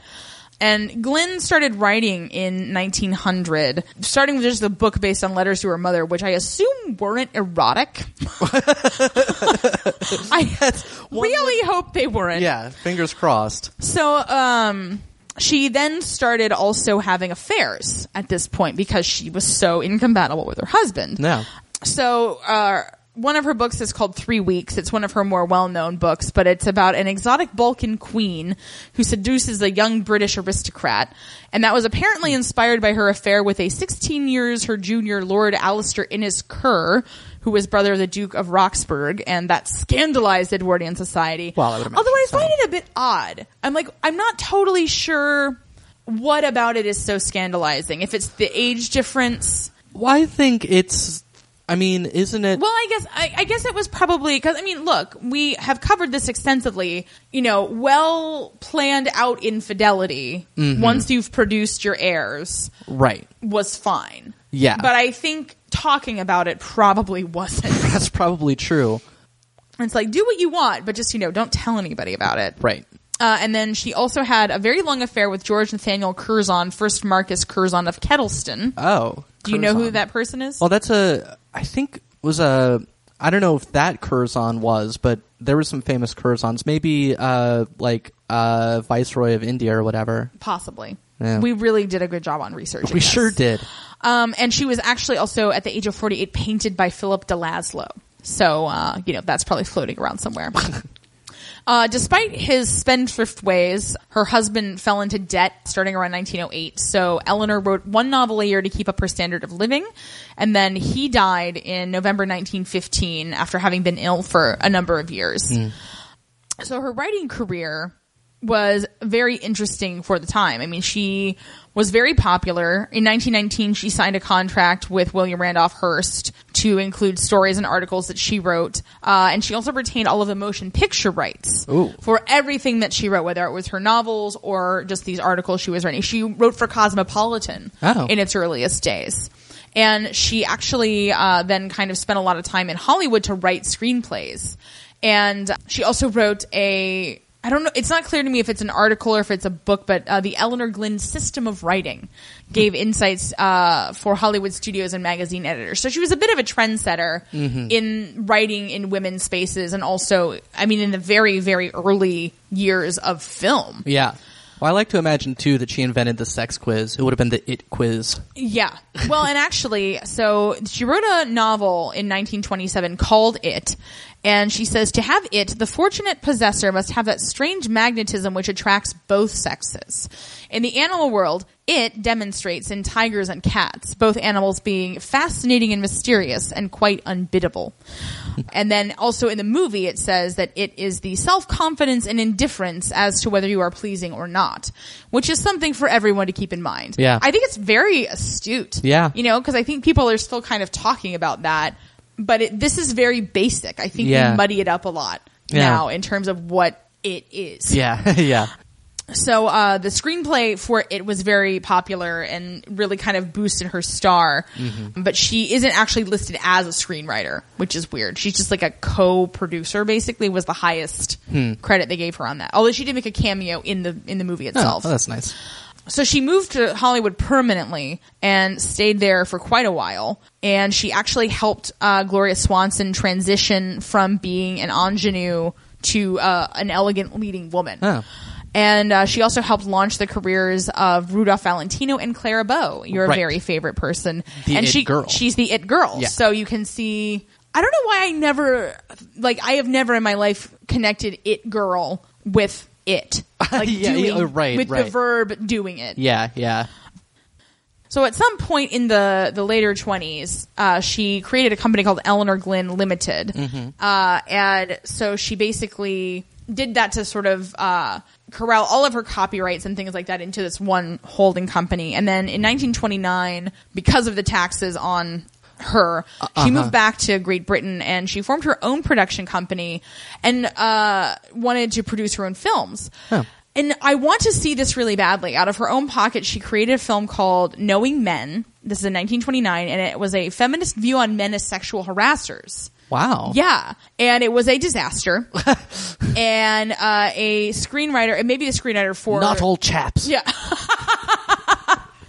So the screenwriter Edward Knobloch sued her so that it couldn't be released. So I'm very curious if any existing prints of the film survive. Yeah, yeah. And then she tried to produce another film in 1929 that also was unsuccessful and never released. So she basically was like, all right, fuck it. Yeah. I'm done trying to do this. I'm just going to keep writing novels. Yeah. And she wrote in her lifetime and released like 42 separate books. So she was extremely prolific.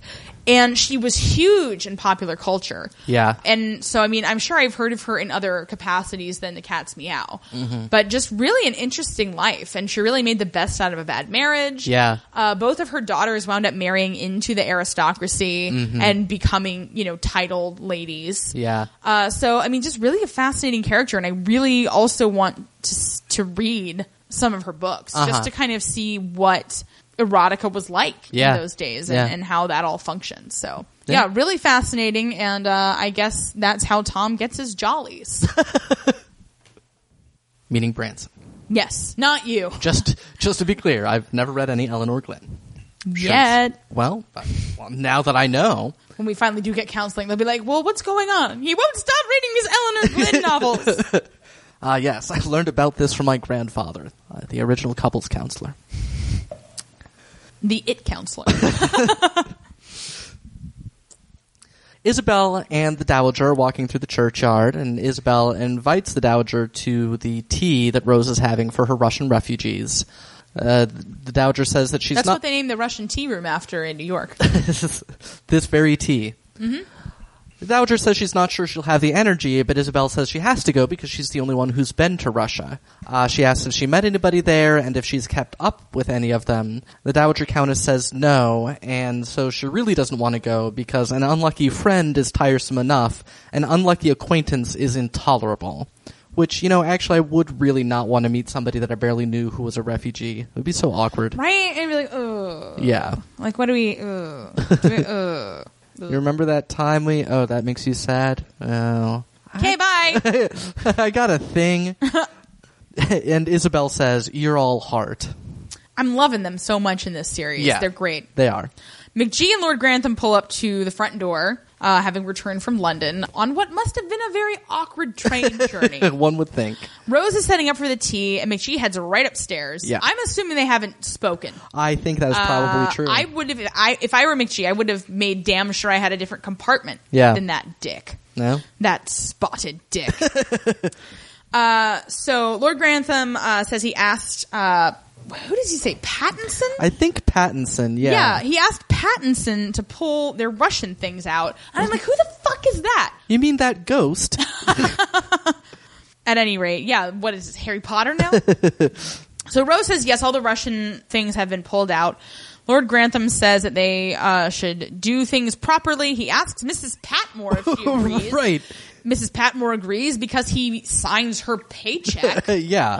Lord Grantham has noticed that there's something a bit off about Mrs. Patmore, which is weird because he never sees her. Yeah. And Carson says it's nothing for him to worry about, but Lord Grantham presses and Carson won't tell. Right. Brittany Murphy style. Yeah, but also Lord Grantham, why would you not accept that it's nothing for you to worry about? Also, Lord Grantham, how can you tell when your cook is upset and not when your wife is upset? Well, good question. Rose goes off to ask for more lemon downstairs, and then Gilly walks in. Yeah. And Mary's like, oh, I'm so glad you're here, obviously. Not annoyed with you at all. But he goes in to kiss her cheek, and we can see her face, and Branson is just like, whoa. It's great. So again, moral of the story, don't surprise people. Don't ever surprise anyone. Yeah. Just don't do it. Yeah. Just say no to surprises. So Mary explains the tea setup to Gilly with the Russian refugees, and I can only think that Gilly would have to think, oh man, I sure picked a bad day to show up unexpectedly. And then Isabel and the Dowager Countess arrive, as Gilly explains why he's being so rude and just stopping in. Yeah. And then the Dowager Countess greets Gilly, and Mary's like, hey, Dowager Countess. And then Mary's like, hey, Granny, come over here. I need to show you something. And then Isabel's chatting with Gilly, who awkwardly thanks her for being so kind to him, seeing as he's boning her dead son's widow. Yeah. And he thanks her for being so kind, and Isabel's like, I am not kind to you at all. But I do appreciate that, because honestly, I really feel like Isabel would be more depressed. And I think we dealt with it a bit, but we did a bit. I mean, and she's not one to wallow. Mm-hmm. But I mean, it does have to be really difficult for her seeing her bitchy, ex-daughter-in-law, right. Entertaining all the young bucks of the county who are not that young anymore. True. And Mary's no spring chicken, so.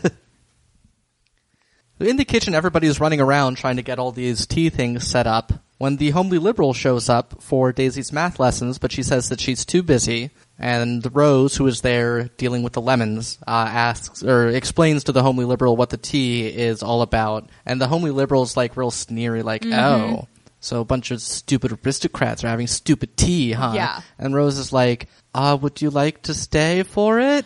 Also, Daisy, you really should have called the homely liberal. Yeah.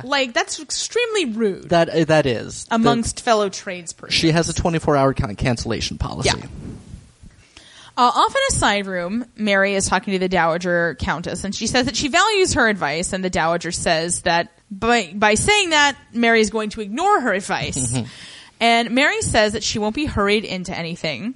Then the Dowager asks why she went to bed with Gilly if she wasn't certain about getting married to him. Yeah.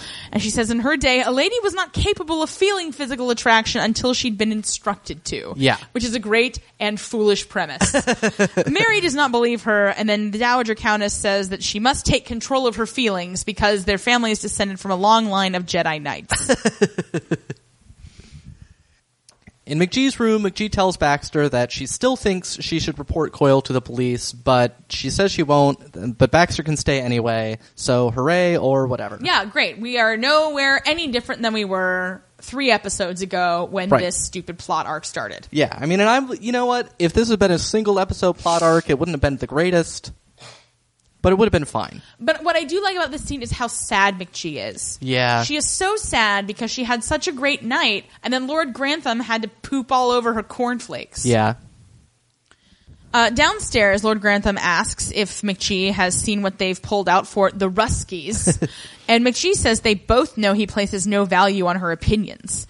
So Lord Grantham has at least figured out that he fucked up because he says he was cross and isn't he allowed to have his own opinions? Right. And McGee says that he's not allowed, or no, isn't he allowed to be angry that a man was with her or something? Something like that. But McGee says he's not allowed to be unjust. And then excuses herself to go hang out with the Russians. And once you meet the Russians, you'll be like, man, she wants to hang out with these people and not her husband. Burn! Anna comes in and tells Edith that Pigman's downstairs and asking for her. And I'm like, listen, I don't care how much things have changed since the war. There's an awful lot of upstairs, downstairs cross conversation happening that I don't approve of. Yeah. In the backyard, Edith asks Pigman, what's up? He says there's nothing wrong with Marigold, but that Mrs. Pigman has had enough of Edith. Mm-hmm. And that Edith's little Edith goes a long way. Yeah. And Edith needs to stay away for a while. And Edith is sad. Again, big surprise. And the servants all see her walking through and crying. Get your shit together, Edith. Yeah, like there's already no reason that this Pigman should have come and asked for you. Yeah. So, and then Can he not send a letter? Right. Oh my God. Anyway. You're always getting letters and crying. Nobody will be surprised. And it'll be the upstairs people who don't give a shit. Right. Like, save some face, Edith. Like, you have so little left. Oh, was Edith crying? I find it so hard to tell. Upstairs, the Russians. One of whom is the guy who played Boris in the movie Snatch. Great. I have seen the first and third thirds of that movie, so I'm assuming he was in that middle third that I don't recall. But they're all mingling, and then one, who we will refer to as Spektokolinov on account of his cartoonish glasses and demeanor. Yeah, I was going to say, there's plenty of cartoonishness about this guy. Yeah, so he's talking to the homely liberal, much to Lord Grantham's display. And then the homely liberal says that she is at the tea under false pretenses. And I'm like, well, why did you go? Right. Nobody really wants you there. Yeah, it was. You know what you could have said to Rose? No. Yeah. It would have been real simple. So Branson's like, oh no, you're very welcome, as Lord Grantham asks McGee, what is she doing here? And then McGee says Rose asked her, and she says that he shouldn't let the homely liberal irritate her. But then immediately after, the homely liberal manages to irritate Spektokolinov by saying that the Tsar was misguided in his policies, which honestly seems hard. Like, the dude was murdered. Right. Like, people don't do that when you have great policies. Yeah, we don't like the homely liberal, but she definitely seems to have not really been in the wrong on this one. But look, these people are not going to be super rational about this. Well, obviously. You know? So the Russian guy demands that they be returned to York immediately. McGee steps in because she's a great hostess. Yes, she Lord is. Grantham. Mm-hmm. And she asked him to stay and see the mementos they have from the wedding in 1874, which we already heard about. Yeah. And then the guy is super psyched to see Romanov relics which is creepy. Yeah. And says the words Grand Duchess Maria make him weep. So Rose takes him off to go see that, which is weird. Yeah. And then Lord Grantham asks Branson to keep that woman under control. Yeah. And I'm like, why doesn't she just leave, man? I know. Like, nobody likes you. Like, you've already made the Russians mad. Yeah. Which, so, never get involved in a land war in Asia. Pat yourself on the back. You've done your job and, find another maid to teach. In the library, the Russians are all crying as they look at the relics. And Lord Grantham feels guilty. He thought they would enjoy themselves, but the Dowager says that they are enjoying them. They're just Russian.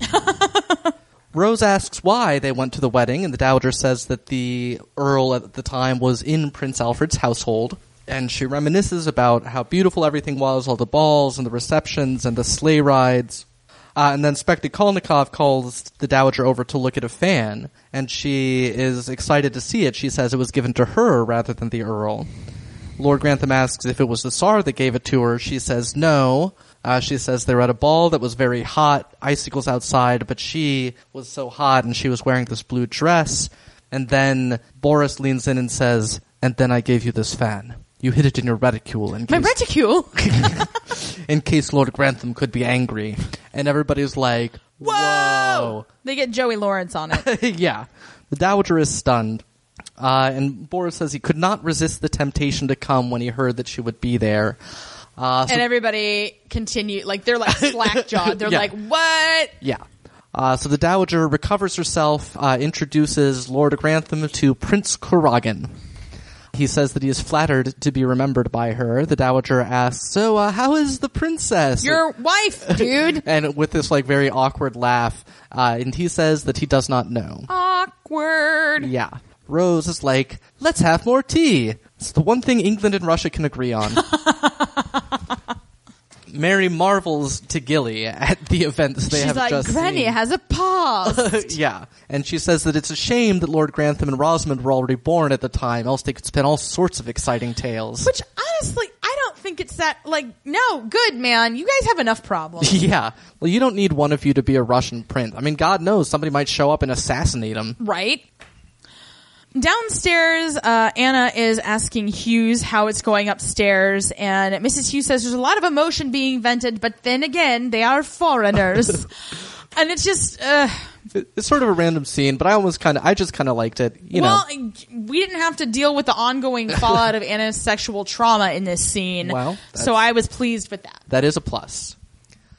Out front, the Dowager tells Mary not to give her knowing looks, because she was traveling with Mary's grandfather and... It was all perfectly respectable. That's right. Mary says, nonetheless, she now knows that the Dowager understands her predicament far better than she let on. You don't give a lady a fan if you don't want to see her fan, if you get my meaning. I do. Her fanny. Yes. Our British and Australian and New Zealander cousins will think that's very funny. Well, I hope so. I hope so too. We cater to the entire Anglophone world. The Dowager then gets in the car with Isabel, who asks if she's made plans to see her admirer again. Boom! The very rare Isabel boom. Yeah. But yeah, the Dowager has no response to that, and so they drive off, and Prince Kuragin follows the Dowager Countess with his piercing gaze. End of scene. Yeah. End of episode. Well, that's true. It's pretty great. Yeah, this we is really liked it. There's a lot of cool things getting set in motion here. Mm-hmm. We're excited that Mary seems to not be into Gilly. Yeah. Because we're not into Gilly. Right. Team Blake. Yeah, he's less boring. Yeah, and he knows about pigs. It's true. Which is important, as Mary owns many of them. Indeed. So before we get into the Abby Awards, I forgot to mention something. Okay.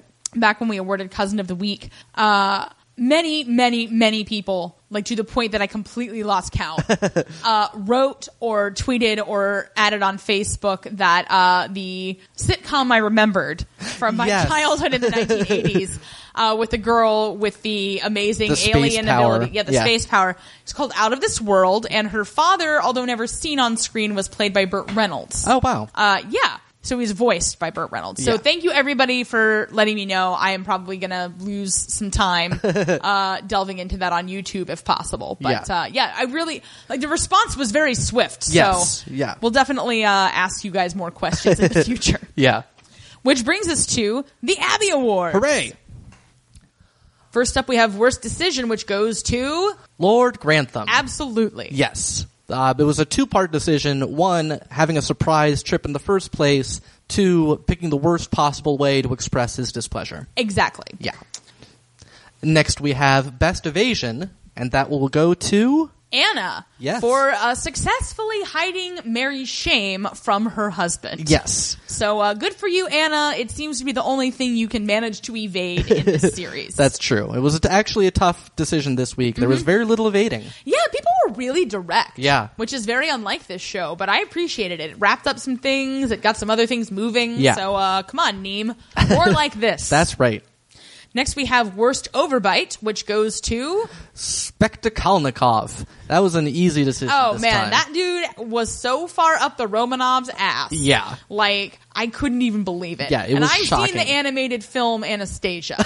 So, like, you have to get up pretty early in the morning to impress me Romanov-wise. Oh, right. And that brings us to the Gibson Girl Award, which this week we will go with Edith. This was a very difficult choice as well because a lot of people looked really great. Yeah. I gave it to, like, and Edith didn't even have that much to do, but she looked great in every scene. And the problem with everybody else, I almost even gave it to Mrs. Hughes. Like, Mrs. Hughes Yeah. has some really nice new dresses that she's wearing below stairs. Yeah. But so in the first sort of dinner scene, Edith is wearing like this really nice purple outfit. She's rocking the headscarves again, which is really our favorite look for her. Yeah. And she's got a really nice little sweater set on down at Pig Farm when Mrs. Pigman is like, "Get out of my house!" Right. Yeah, so she looks great, and she's really nailing it wardrobe-wise, even as she is losing her grip everywhere else. Yes. Next up, we have the Fashion Backwards Award for Backwards Fashion, aka the Backy, which goes to McGee. And this was hard. Okay, Yeah. this So was just really hard fashion-wise everywhere because Mary's making a lot of dumb choices fashion-wise. Like, she's wearing a lot of things that seem like she got off the rack at Forever 21, like when the buyer thought they'd be all nostalgic, and then they're like, oh, this is going on the 70% off rack immediately. yeah. Mary's hats have been looking really great, though. Yeah. So I'll say that. But it's kind of down to her and McGee for, like, not looking good. Right. But McGee won it based solely on the seafoam green dress she wears in the first drawing room scene. Right. Which is heinous. Number one, I'm pretty sure no one ever should wear seafoam green. Right. It is not a good color. It's just, it's not good for any purpose. No, and it's accessorized with black. Yeah. Her gloves are black. Her beads are black. She should have punched Baxter Yeah. when she laid that outfit out. Yeah, like that's what you need to fire Baxter Yeah. over. No, I mean the gloves in particular were just like shockingly Yeah. bad. But I will say too, she had a great hat on in her scenes with Bricker. It had a really interesting sort of like oblong oval brim, and I was a huge fan of that. Yeah. No, both McGee and Mary this week had like both good like highs and lows fashion wise. and good from the chin up. Yeah. But yeah. everything else, Yeah. not good. Next up, the always popular Cutest Baby Award. Goes to Sibby. Yay! We thought about giving it to George for finally changing it up sartorially. Right. But Sibby's just so effing cute. She just stepped up her game. No, yeah. she's killing these other two. Like, She's like, we might oh, you're be ditching the just giving- sailor suit? Yeah. Well, it's time to be extra cute. Like, these other two better start bringing it if they want to be considered. Yeah. Is just all we're saying. That's true. And then finally, the Maggie Smith scale of Maggie Smiths. Right. We went back and forth about this. We had a little bit of a debate, but We we did. came down on 3 Maggie Smiths this week. We were thinking about 2. Yeah. And it's odd because, we like the stuff that she's involved in, well, and especially now with this climactic reveal. But she was sort of a little bit off at times. Well, she's off her game. Yeah. She's a bit off balance, and Yeah. people aren't deferring to her. Yeah, that's true. But she handled that really well even too. Yeah. And she played it so good with Spratt. Yeah. When he was trying to be like, your daughter's a or your granddaughter's a whore. And she was like, the hell she is. Exactly. Go get me some tea, bitch. Yeah. So yeah, she's at a solid 3. Yeah. I feel like we're building this. I kind of like it when she's not really like super boomy. Like Yeah. in the early parts, and she can really start nailing it in the later parts of the series. So Right. hopefully that's what is in our future. So. Possibly. Although, I mean, she seems to be setting up for, more direct involvement and less, Waldorf and Statler Yeah, that's a good situations. point. Yeah. Yeah, so we'll see what happens in the next episode. Yes, we will. And until next time, Up yours downstairs. luncheon out.